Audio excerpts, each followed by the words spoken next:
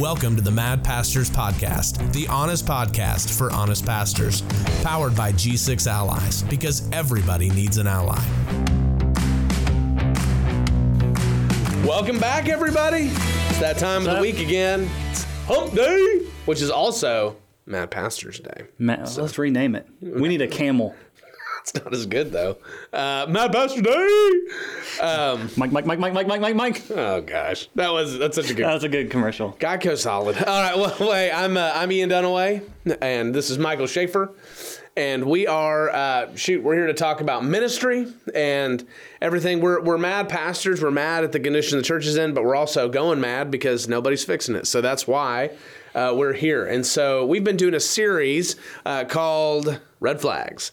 And so we're super excited to kind of continue going through that. It's a longer series, but it's kind of one that takes on a whole different view each time because we're hearing from, I hope you've seen it. If not, go back a couple episodes and watch our two-parter with Dr. James Hawkins.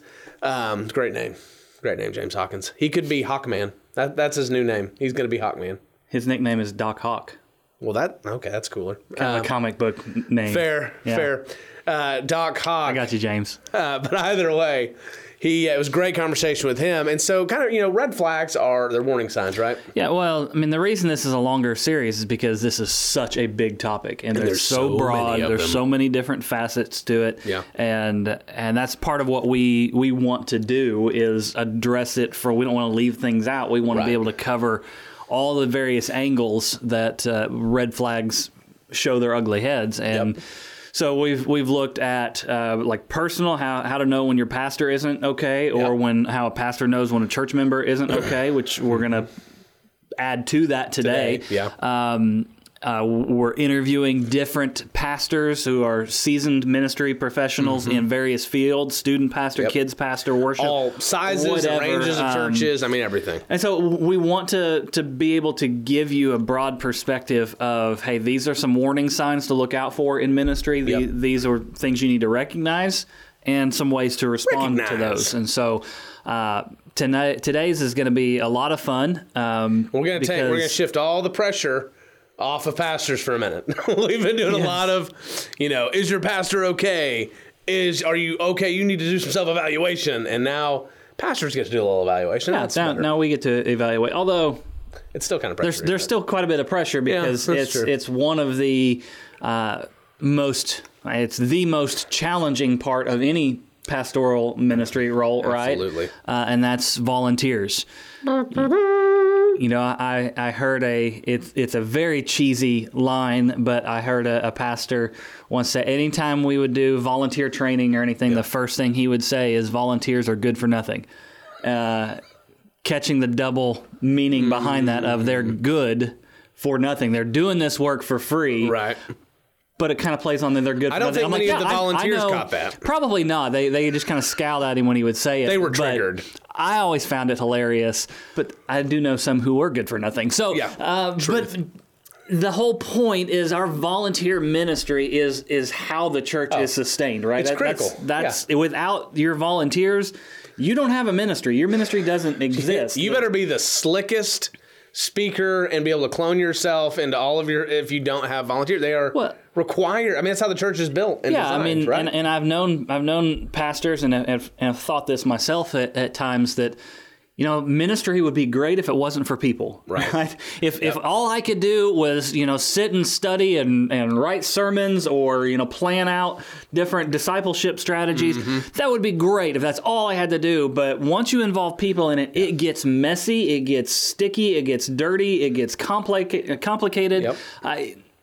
All of a sudden, but that's life, right? Life involves people, and people are messy and complicated. But the sad thing is, too, some pastors have essentially built kingdoms big enough for themselves that they don't have to get into that mess anymore, and all they do is set and do that, and so then you start which is not where God wants us to be. No, and but you have a disparity where there, standing up on a stage, even if let's say you had a staff of 100 people, even standing up on stage and just talking to your staff all the time, that's still not pastoring. It's teaching. It's important.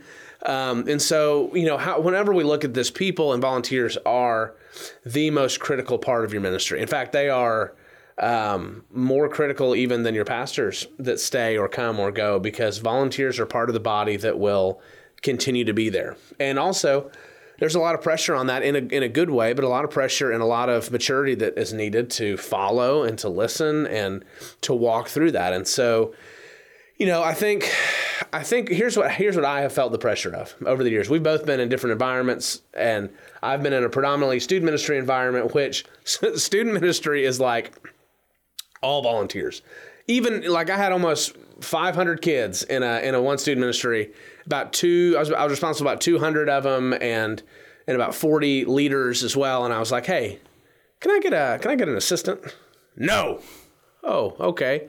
Can I get somebody to help me? You can have an intern. Great. Somebody who's not out of college yet, who I need to do important detail work. Yeah, that'll work. Okay. And so like it's hard to get people to do that. So you have to rely on volunteers to do things. And honestly, volunteers are probably the most difficult and at the same time the most joyful and rewarding parts of all the ministry that I've had. And I think... Yeah, I think picking up on some of the language that we use here is important. Yeah. That we need a mindset shift from I have to rely on volunteers to I get to work with volunteers. That's huge. And so without volunteers, your ministry does not exist. Yeah. And so I think we shift to that though, because I think the problem is that there's too much pressure often to either, whether it's self-imposed, but unless you're the head pastor, rarely is it self-imposed, to grow bigger or to have more complicated systems, and there's less pressure to grow deeper and have a more impactful ministry in a lot of places. And so I think that's why it's easier to just allow, semi-healthy, teetering volunteers to struggle and even cause problems. People will cause problems, not even because they want to sometimes. It's because they're not in a place where they need to either be where they're at or they need more attention than you feel like you can give them. And so you find yourself constantly putting out fires rather than building things that are going to last, right? And so, as we talk about this, if you are a volunteer in a ministry and you serve, thank you. For sure. Please listen to everything that we're saying and be willing to objectively as you can, evaluate where this is at in your life. And also pastors, we tend to be like Popeye when it comes to dealing with people.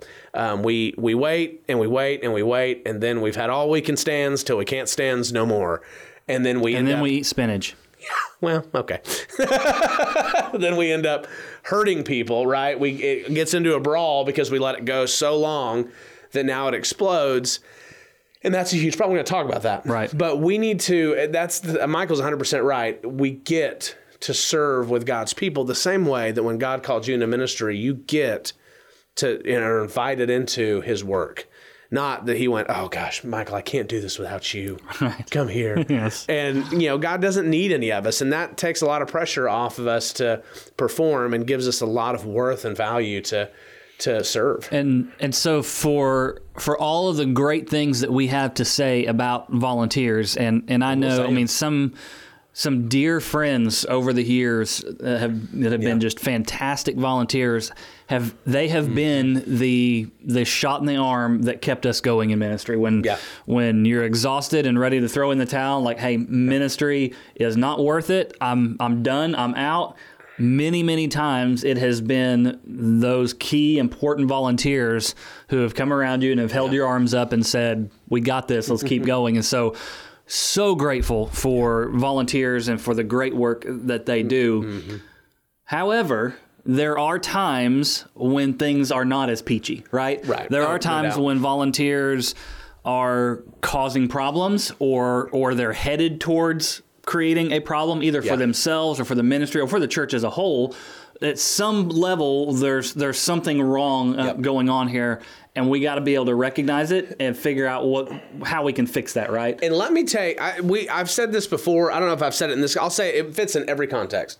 But you also might be in a situation, you may be inheriting a new ministry or have recently, and I say recently as in a year or two. I mean, that's pretty recent if you've jumped on to, sadly, it's like the tenure of a lot of pastors. But you've probably inherited a lot of volunteers too. And one, you don't know their background, you don't know how they got there as much, but at the same time, you're not necessarily, don't be taking on, like, I'm the cause of all of this. But you are responsible to fix it in a healthy way and to identify in a healthy way. Mm-hmm. And so as a pastor, and then also as a volunteer, I would tell you this, I'm like Michael, I've had so many, some of them are G6 allies to this day. There's a lot of them that are from ministries from years ago that we've connected with that love us and believe in us, but the best volunteer you can be is one that loves and invests in and encourages your pastor first, rather than seeing your own agendas or what you think should happen. And so probably probably 1 in 5 conversations needs to be, hey, I think we should do this. And the other 4 need to be, hey, you're doing great. Hang in there. Let's talk about this. How can I help you? And I want you to know, you just don't know how many negative conversations, how much baggage, how much spiritual weight your pastor's often carrying. That's not a license to do things he shouldn't do. It should be a reminder that you need to help shoulder that with them. Yeah. So, well, let's talk about recognizing. Let's recognize some red flags. And so the way we wanted to present this to you, if you're a pastor watching this or listening, and we want to help you be able to recognize some of these red flags. And the way that we've chosen to go about this one is to give you a handful of questions that you should ask. Because sometimes, a lot of times we don't know what we don't know, right? And so you're not even sure what to look for until it's too late, and then you're like, oh yeah, that's a problem. I should have seen that sooner. I should have recognized that earlier. So we wanted to give you a handful of questions that you should. I mean, it's not like you're not scrutinizing your volunteers 24/7, right? That's not the goal. But you are regularly, kind of as you're working with your volunteers and thinking about your ministry and where things are at, you're asking these kinds of questions. And there's many questions that we're not going to have time to get into today that you can add to this. But this gives you a good idea of the direction that we want you to start thinking and some of the types of questions that you need to ask when it comes to your volunteers. And I would say, I just want to encourage a pastor as well. Like, some churches I've walked into and not a lot has had to change, or we've just built from the ground up and gone there. But there, one in particular, and we'll hear some stories back and forth, but one of those churches in particular, I found myself in a place where even the head pastor had even said this, and so there was not a lot of trust or health across the board.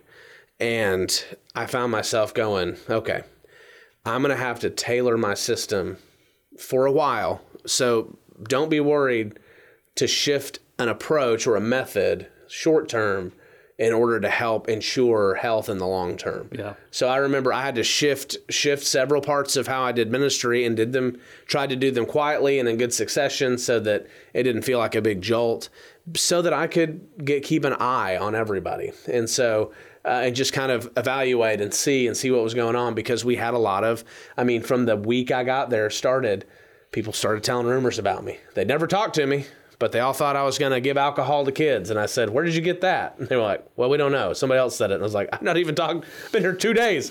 And so things like that. And, church is a festering pit of gossip a lot of times. And so, I want to encourage you that sometimes you may need to do something different in the short term as you're evaluating this, and be okay to shift some things in order to do what you need to do in the long term. So that makes sense.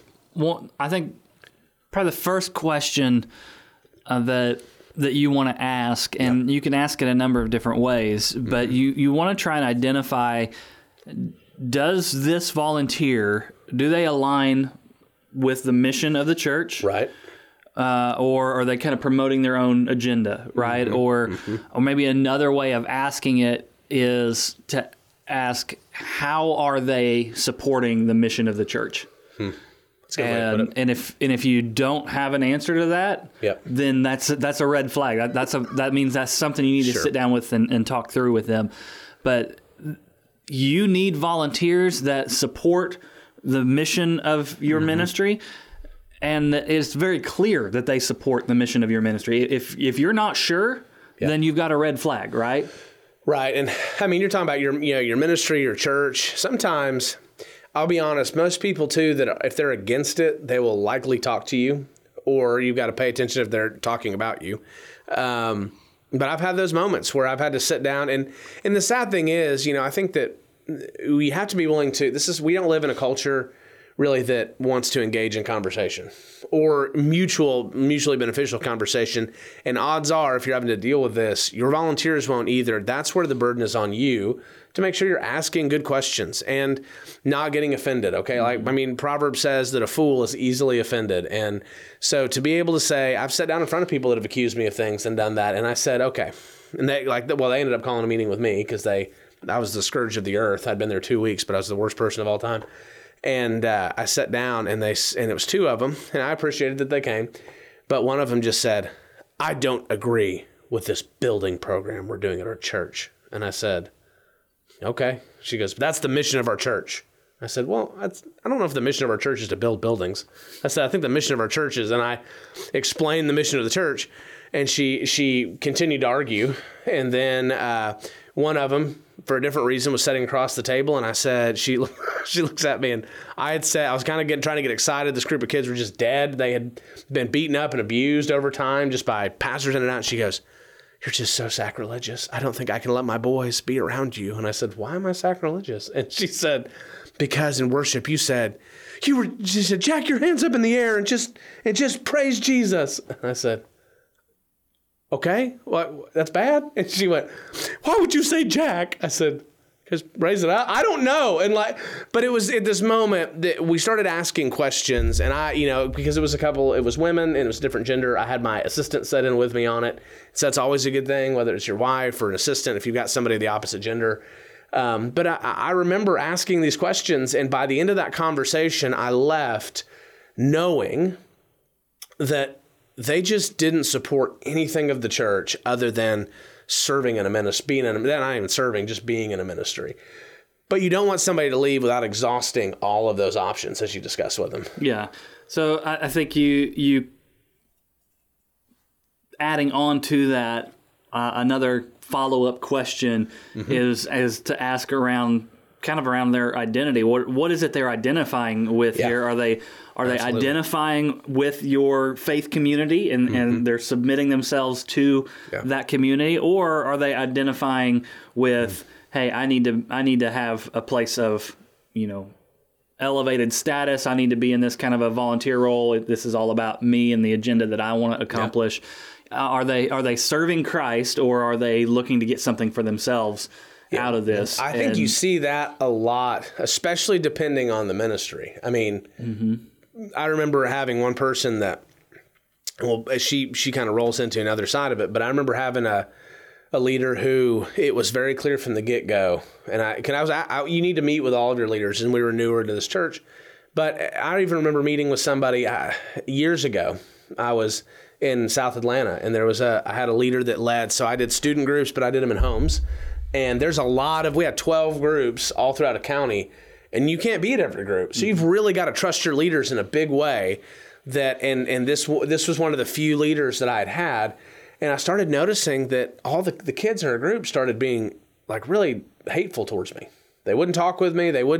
And so I kind of started asking around to them, hey, are you okay? What's going on? And then I start going to this leader, and I find out the common thread is this one leader. And her name was Renee, and I began talking with her, and I said, Renee, what's the deal here? And she said, well, I'm just kind of frustrated because I need to be able to do my own thing here. And I said, okay, well, what's your own thing? Like, you run a whole home group of kids. What else do you need?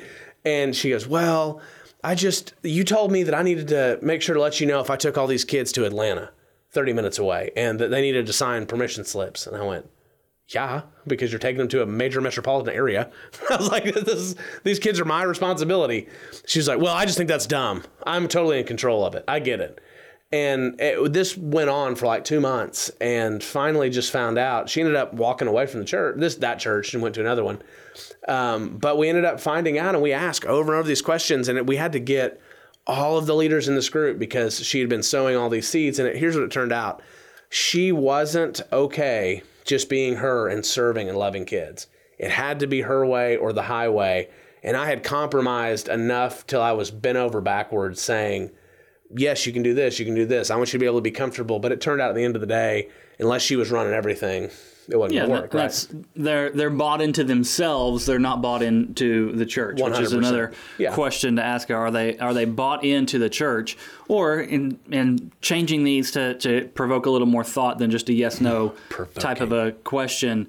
How are they bought into the church? Where do you see evidence that they are bought into the 100%. Church? And so you're kind of doing your own internal evaluation of your volunteers. These are the kinds of questions that you ought to be asking. Okay, Joe, who serves in this ministry, how is he bought into the church?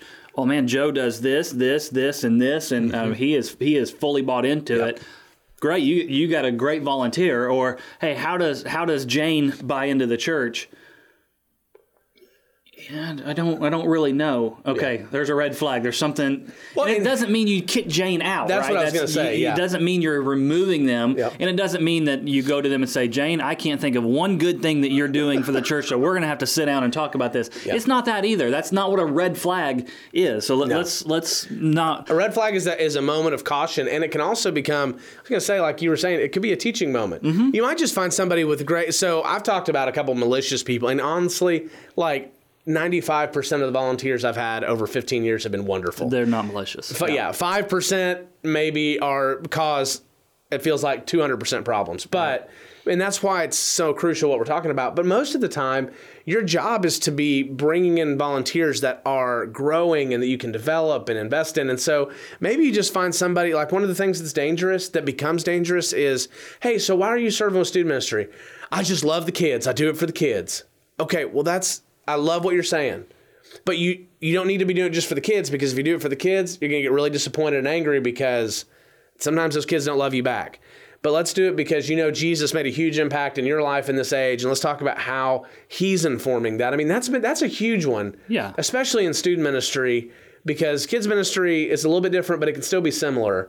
I found with student ministry, students have a tendency it's a very scary thing because they'll connect very quickly. Ron Luce used to say, whether it's a drug dealer or a student worker, students will gravitate towards the closest loving adult. And so, but I watched a whole senior class of kids that were not discipled well and had toxic leaders walk away from the church because a student pastor left. Mm-hmm. And that was it. And that's a really sad and difficult thing. So it can be a teaching moment, too. Absolutely. It should be first. And so I think, as an added bonus, some of your examples, Ian, so far have been if you're new to an environment. So just a freebie I'm going to throw out there. If you're new in a church setting, one of the first things you ought to be doing is scheduling as many breakfasts, lunches, or coffees with your volunteers, and you ask them these questions. Hey, you've been here a lot longer than I have.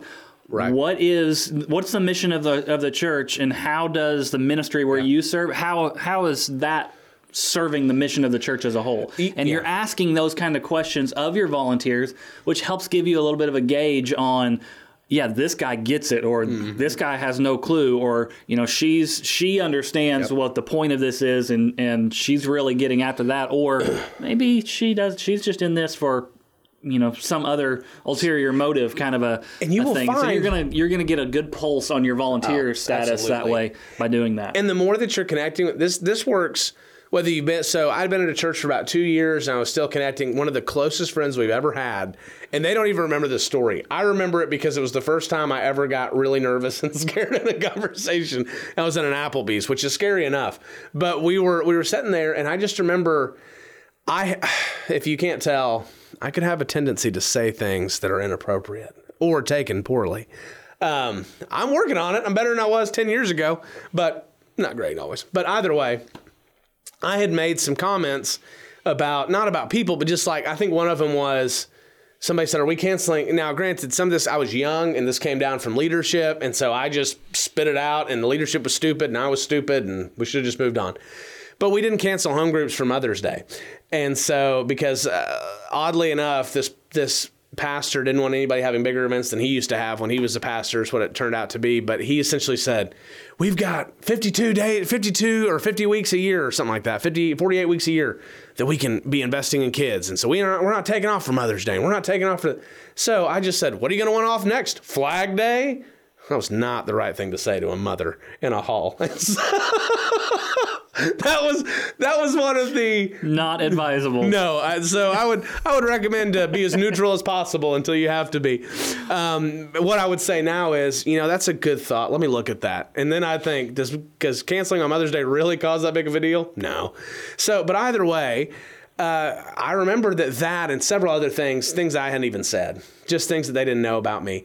I met with this group of parents, and it got real heated. And not like yelling or anything, but got really heated in this conversation. And I just said, and my statement was, I don't know what you want me to do. We're moving in this direction. I'm doing my best here, but this is where I have to go. And this is also where I think we should go. I want to do my best here. And that's all I said. And I said, so that's all I got.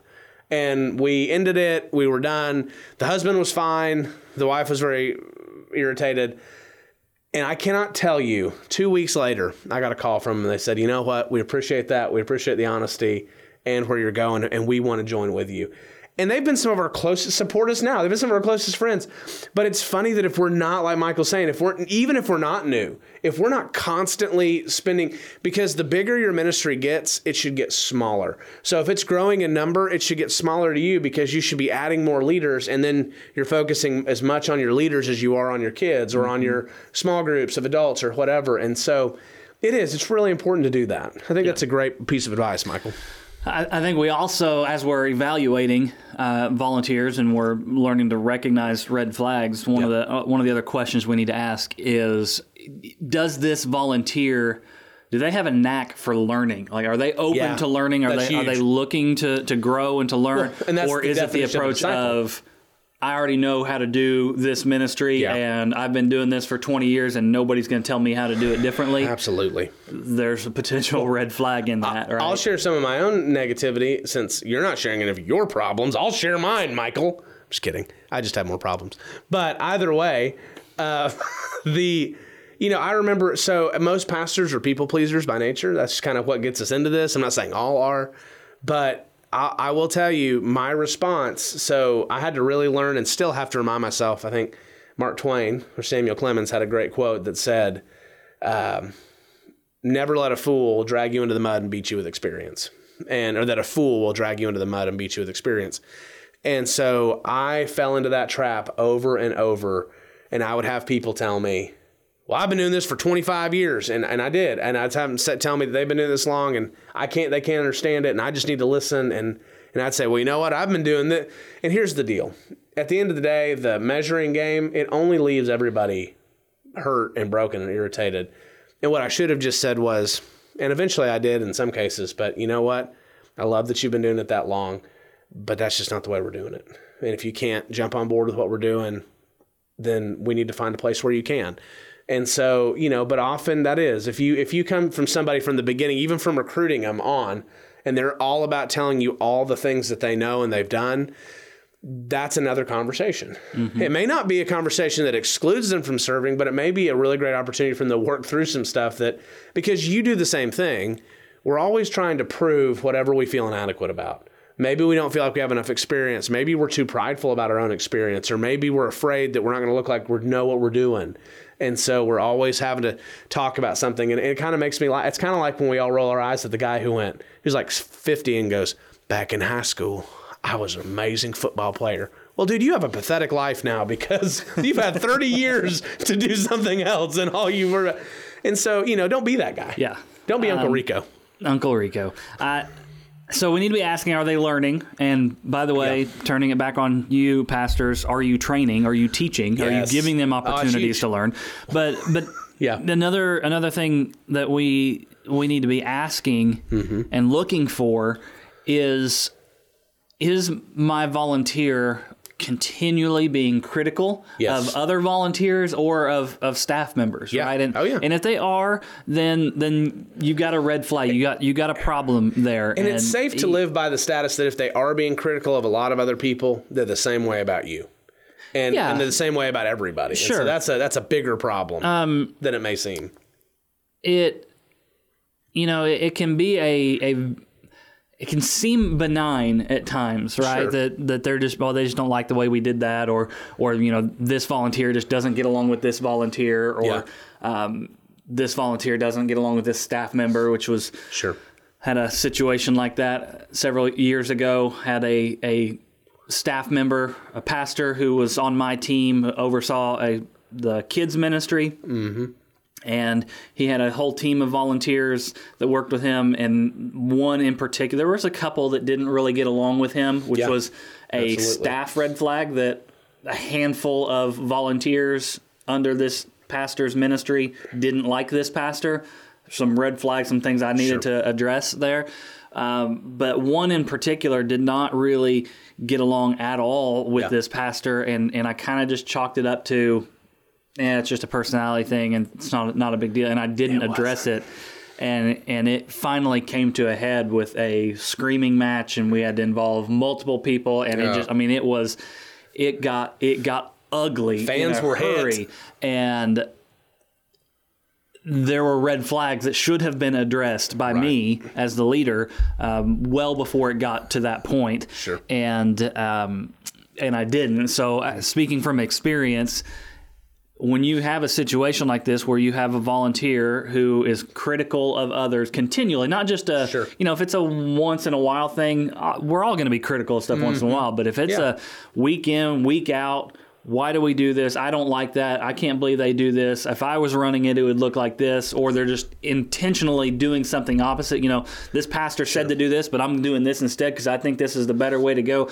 Yeah. Those are real red flags that you need to pay attention to and address. How do you handle, let's just say this too, because I have my thought, but how do you handle when a volunteer, they're not necessarily a critical person, but let's just be honest, you've got a head pastor who what they're saying is valid to you and you agree with how critical they are. What's a wise way to handle that? Because you don't want to lie. You don't want to tell them to do something they shouldn't. I've just had multiple situations where there were some red flags with the head pastor and people generally were being very, there was unrest about that. And how do, you know what I mean? No, help me understand. You're on staff. You're working for this lead pastor, and church members are coming to you with problems about the lead pastor. Yeah, or they're frustrated about him, and they may not even want you to do anything. They're just complaining about it. I think that can just be a very easy way as a leader we need to know how to address it and how to address it appropriately and how to not hurt our integrity because we don't want to lie either. But I think that happens a lot. That's happened a lot with me. Mm-hmm. And so it tends the way that I would handle it too, that I've had, I think everybody needs about 2 or 3 people that they can be 100% honest with, good, bad, or ugly. And you have to be very careful when you choose them, and it needs to be over time. But outside of that, I wouldn't always agree. And later it turned out when that pastor got pushed out of his church because he was awful, long after I was gone, it was all founded. But I would have people that would come up and say, well, I disagree with all these different things. And my response generally to them would be, well, you know what? Pastors are people. You're not always going to agree with everything. You need to evaluate if you can trust his heart or not. If you believe you can trust the pastor's heart, then stay. If you don't, then you need to move somewhere else. But I do think, I don't know, I hear you saying that, and that's a side note. But I think that sometimes we fall into the trap of going, somebody finally sees it like I do, and then it's a dangerous thing for you to reinforce. It's very dangerous, and so you don't engage in that. Don't sell out your pastor. And here's the deal: if you don't have the peace or the cojones to address this with your pastor person to person, then you don't need to be talking about it. Yeah, or tell that volunteer who's coming to you with complaints about the senior pastor. Yeah. First thing you need to do is go talk to the senior pastor. Right. And if they're not willing to do that, then it's not that big of an issue. Right.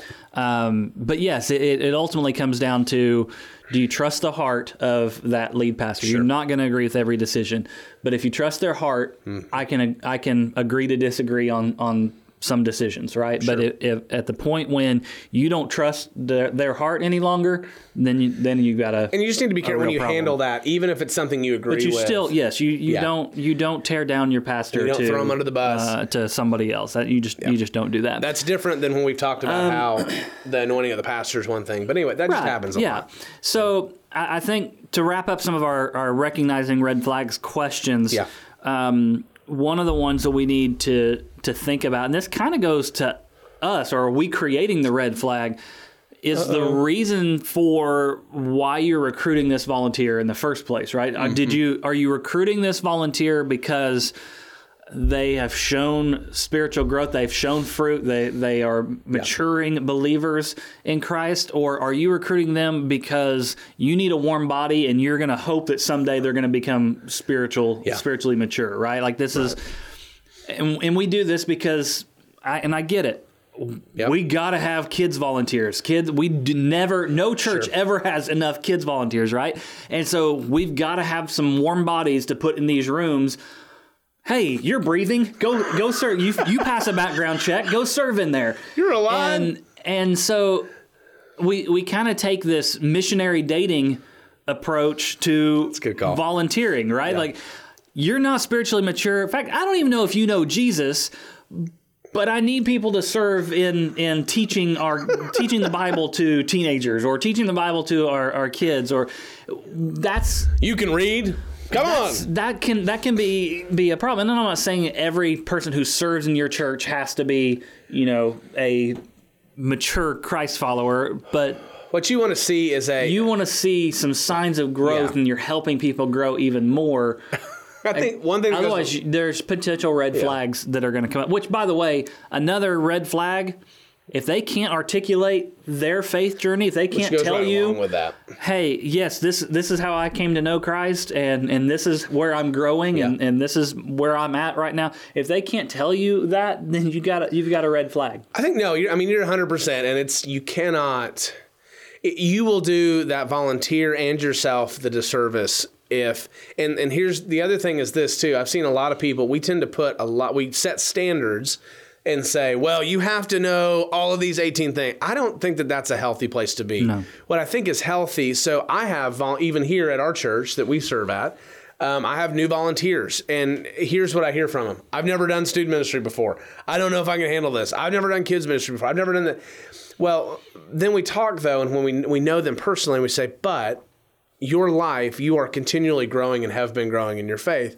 This is another step for growing because you're called to disciple. And so look for a pattern of growth. Don't necessarily look for a checklist. Granted, if background checks are on there, then you should definitely have that as a checklist. They should be. Yeah. If you're not taking background checks, you need to wake up, and that's stupid. Yes, you need. And I've met people like that. Mm-hmm. So anyway, so what should we consider though before? So we have these red flags. Yeah. So we found some red flags. Yeah. We know we need to do something about this. Yeah. What should we consider personally before you go grab that person and say, "All right, Joe, I see some red flags in what you're doing. Don't do the shotgun approach. Let's sit down and talk about this. Yeah. Now let me think about what I'm going to say to Joe." Ready, fire, aim. We need to think through and have a well-reasoned and rationalized approach to coming to these problems, right? And, and I would say the first thing we need to do is a bit of self-evaluation. Okay. Is this a problem with me? Yeah. That I just, Ian's serving in my ministry, and I see all these red flags with Ian. But do I need to stop and evaluate, okay, is my problem actually with Ian? Like, is it a personality thing? Probably. Is it something he said 6 months ago that's been eating at me, and now I've just kind of built up some bitterness? I've forgotten about him, and it's not actually a red flag with what he's doing, his performance, the way he's serving. Maybe there's jealousy in there. Like, you're irritated with how good they're doing something. You're like, no. Yeah. There's some self-evaluation that we need to do first and foremost. Right. Make sure the problem isn't with us. It's a great way to do that is to have an objective voice in your life that loves you, that will be honest with you. Not in the situation you're in that gains or loses by what you do, but somebody that you can just say, hey, here's where I think we're at. What do you think? You know me. So I think then once we've cleared that hurdle, we need to consider some of the background and the context of that person serving. Have they served in this ministry a long time? Mm-hmm. Or are they brand new to it? Because if they're brand new to it and you got some red flags, well, it's probably because they just don't know any better, right? Like, hey, we can't talk to kids that way, right? Like, let's not do that. Oh man! So maybe it's something like that. So you need to consider how long of time, how much experience they have serving. And here's the deal, though. If there's there's a lot of fear with pastors.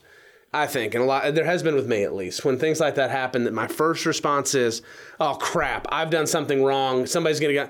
You don't need to be that way. If it is a new person, you just need to walk alongside. You're not going to lose anything. What I love what Michael's saying though is, and this is where often we've come, you may have been at the church for 5 or 6 years or brand new, but there are people that have been doing it at that church for so long, they just resist and will not do anything else. Mm-hmm. And so you need to sit there and think, maybe, and I've said this to people and they didn't like it. And they would even tell me later, like, I don't like being with old people. And I was like, well, you are an old people. So that's just your people. But they had served in student ministry so long, they wondered why in the world boys and girls don't have separate swim times in our camps. And I went, okay, well, 1980s. It's time that we maybe look at it differently. But sometimes they would change and they'd come with you and sometimes they would refuse. But yeah, that has a huge bearing on it. I think another one too is their personality. Mm-hmm.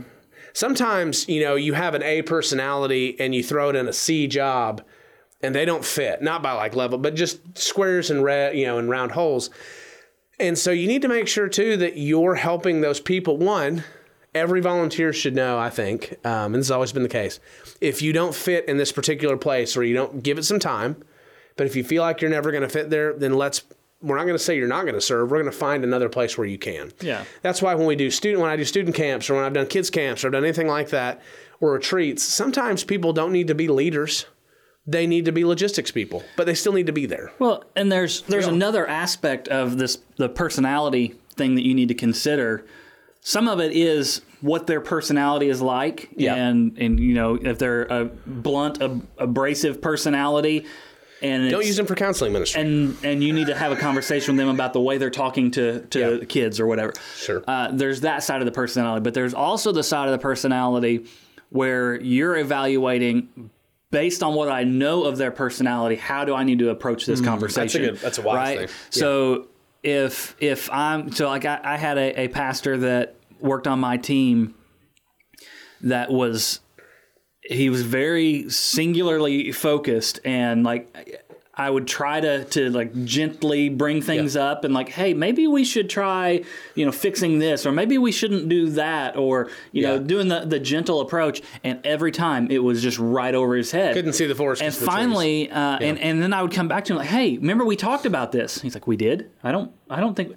And eventually we figured out that he was a very direct person. Yeah. And if I didn't say, Ian, don't do this ever again, it wasn't really he didn't get it, right? And so you got to understand the personality coming into it. Is it a personality where you need to be more direct? Sure. Or is it a personality where if you are very direct, you're going to hurt their feelings and you're going to cause problems there? You need to take a softer approach. So evaluate their personality as you're getting into how you have these conversations. Yeah. I think you also need to consider their synergy with other volunteers in that ministry, right? So, okay, I've identified a red flag with Susie. There's some things we need to have a conversation about.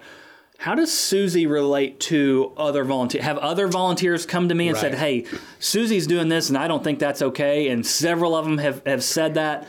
Then that gives you a little more confidence that, this is a problem that needs to be addressed. Or if, people only ever sing Susie's praises, then maybe it's maybe it is a me. Let's go back to the self-evaluation step, or it's a personality thing, or how you deal with it. We just need those are some things that we need to consider, right? Well, so I think the last one of these rolls into the response, which is the last section of this, and this is personally is a big one for me. Make sure that you focus on doing what's right rather than listening to the wrong voices. And here's what I mean by that. I have had the most trouble dealing with a volunteer. And here's why this is so important is that, 1 Corinthians says very clearly in 15:33 that bad morals corrupt good company. And that's kind of this idea that if we leave something festering continually, it will spread. Mm-hmm. And disunity is the worst of all possible outcomes for the church, which is sad because that's what we find most issues with. But often, if you're a head pastor, then I'd like to, the 3 Ps are important. Are you a pastor? Are you a prostitute? Or are you a politician? Are you just there to give people what they want because they give you a tithe and you make them feel good like a prostitute? Or are you a politician who you're just trying to make everybody happy and make sure platform gets bigger? Or are you a pastor? Because we tend to go in extremes, and there's a middle ground with this where sometimes you have to kill wolves to protect your sheep.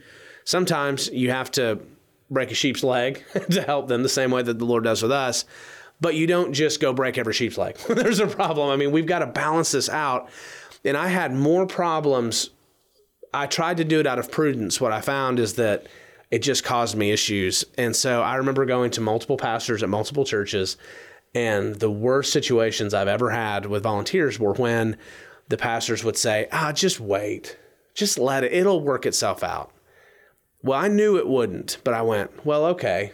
And then I had a hellish 4 or 5 months because that was the recurring thing, was getting calls from these people, having these people. I mean, at one point I got called at and screamed at for half an hour. My wife was in the car with me and broke down into tears, and because the pastor wouldn't be honest with him and have my back, and I wouldn't be honest. And yet we'd have conversations in private and they'd go, yeah, that's a huge problem. And I think the worst one was one of the last churches I was at. I waited an entire 9 months trying to give grace. And this pastor said, man, you just don't even worry about it. They'll just, eventually you're going to raise this thing so much higher.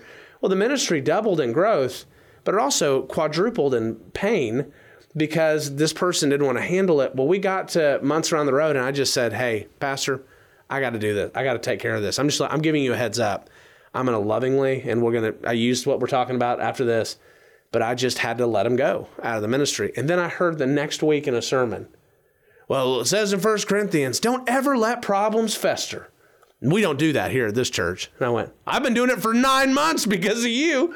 And so don't listen to, if you know that something is right, you need to focus on being right with those people and doing the right thing in a kind way. So, Michael, how do we, this kind of rolls right in. Yeah, how do we respond to problems? Couple of things we need to do. One, like you're saying, we need to respond quickly. And that we know that it's not just a red flag, but it's a problem. Yeah, so you run to the problem and you fix it. That doesn't mean that you're quick shoot McGraw. Ready, fire, aim. And you, as soon as you see a problem, you just pounce on it and you're like attacking it, and you come across as a jerk when you do that, right? Like there is some prudence in handling these things well. Yeah. But one of the things that you're going to do is you're going to approach it quickly. You're not just going to let it fester. You're going to approach it honestly. You're going to be honest in, hey, this is what I see happening. Yeah. This is a problem, and I'm out of respect for you. I'm bringing this to you, and we're going to have an honest conversation. Well, the third one informs the second one, and that's you do it lovingly. And you do so lovingly. Yeah. You don't sugarcoat it, but you don't have to make it blunt. I mean, with that, you can just say, listen, and I think you even started out, listen, I love you. I am so thankful for everything that you're doing in this ministry, but I'm noticing a few of I wouldn't even say and I'm noticing a few of these things that aren't okay. Take some time. One great, Whitney, your wife, my sister, who is an excellent counselor, kind of turned me on to the idea of writing down what you think you need to say in this conversation and taking some time to read over it and look at it, because sometimes we just freeze in conversations and end up saying really dumb things or rolling on or causing problems, and we said, just write some stuff down. I mean, we need to think about it in the same way. If a doctor knew you had a tumor, he wouldn't cut on you that afternoon and start doing surgery. They need to take some time to triage it. And so as we do that, I mean, you don't need to say, well, you're a gossip and you're ridiculous and I'm getting sick and tired of it. Get out of here. That would feel great for about 10 minutes. And then it wouldn't produce rest. So say it in love. Yeah, so we want to say it lovingly, and we want to say it clearly, right? Like it's huge. This isn't one of those things where when you're having the conversation, there are some problems. Let's try and be better. There's some issues. Like that's very vague, right? Vagueness is not your friend when you are responding to red flags. Right. When you have the lovingness and the honesty, yes, and you're approaching it quickly. The other piece to this is make sure that you're doing so clearly that you are. Everyone involved in the conversation understands exactly what the problem is, what's at stake, and what needs to happen to fix it. And that goes to the last piece of this, and we'll wrap up for today, is that there needs to be a plan to move forward, right? Absolutely. It's not just hey, Ian, we need to talk about something that I've noticed. Yeah. I'm doing this lovingly, but I'm going to be honest with you because I respect you. Here's the problem. You're doing A, B, or C, and I need you to do X, Y, or Z. Right. Good meeting. See you next time. Well, There needs to be a little more conversation, a little more clarity around, okay, so how do we move forward from here? What next steps do I need to take? How do I... If you catch somebody too, that plan needs to be... That plan, I think you need to, as you think through it, you have to kind of do this in the moment. But it's important to know that you need to end with hope rather than shame, right? Don't need to leave somebody and go. So, I mean, the plan doesn't need to just be, you're gone, and they're gone. But one really important thing is you're talking with them, and one thing to say is that the plan is not up for negotiation necessarily. If you believe that it may be in certain contexts, but I remember if you have a leader that you do need to remove, that it doesn't need to be, well, hey, here's the thing. And I would even end it this way, what I think is a really good way is, this doesn't mean you're gone forever. What I really, as your pastor, as a shepherd, we need to take a break for so long. And then you can come back. So if you can take a break for 6 months and then work on some stuff and actually just get healthy, because I don't think there's some health there, and then I want you to come back. I'm not banishing you. I've said those things and talked to the leaders hoping it would go well, and then it goes, well, they go, let's do it this way. And I'd go, no. I'm loving you enough to not put this up to debate. Because it was like, how about we not take a break and I just do all the things I was doing before? Middle ground and compromise.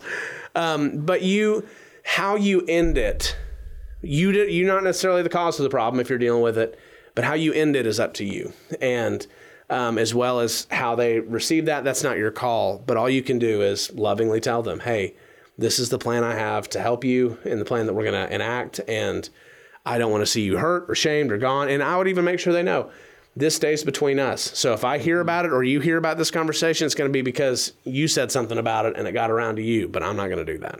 Yeah. And moving on. So that's, hopefully that's some helpful tidbits for you as you're thinking about volunteers. You're recognizing some red flags by asking these questions and doing an evaluation of your volunteer team and trying to figure out where the unhealthy spots may be. Once you've identified those, and you're gonna figure out, okay, here are some things I need to factor into this and prepare for how I respond to it.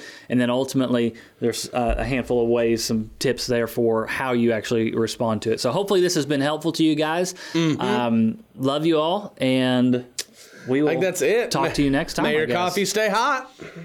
And your ministry stay healthy. Yeah. All right, see y'all. Bye, y'all.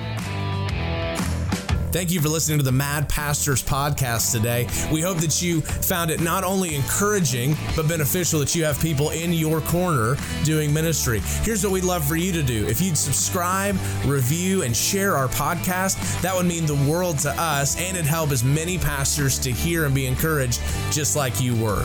G6 is also supported by partners and allies like you who are willing to financially give and be a part of this ministry with us. So if you feel like you'd like to be a part of this with us, just go to g6allies.com/partner, and we'd love for you to become our ally in our mission to serve pastors and their families. If you have questions, comments, or just want to talk more with us about your particular ministry needs, just email us at hello@g6allies.com. We can't wait to see you next time for our next episode.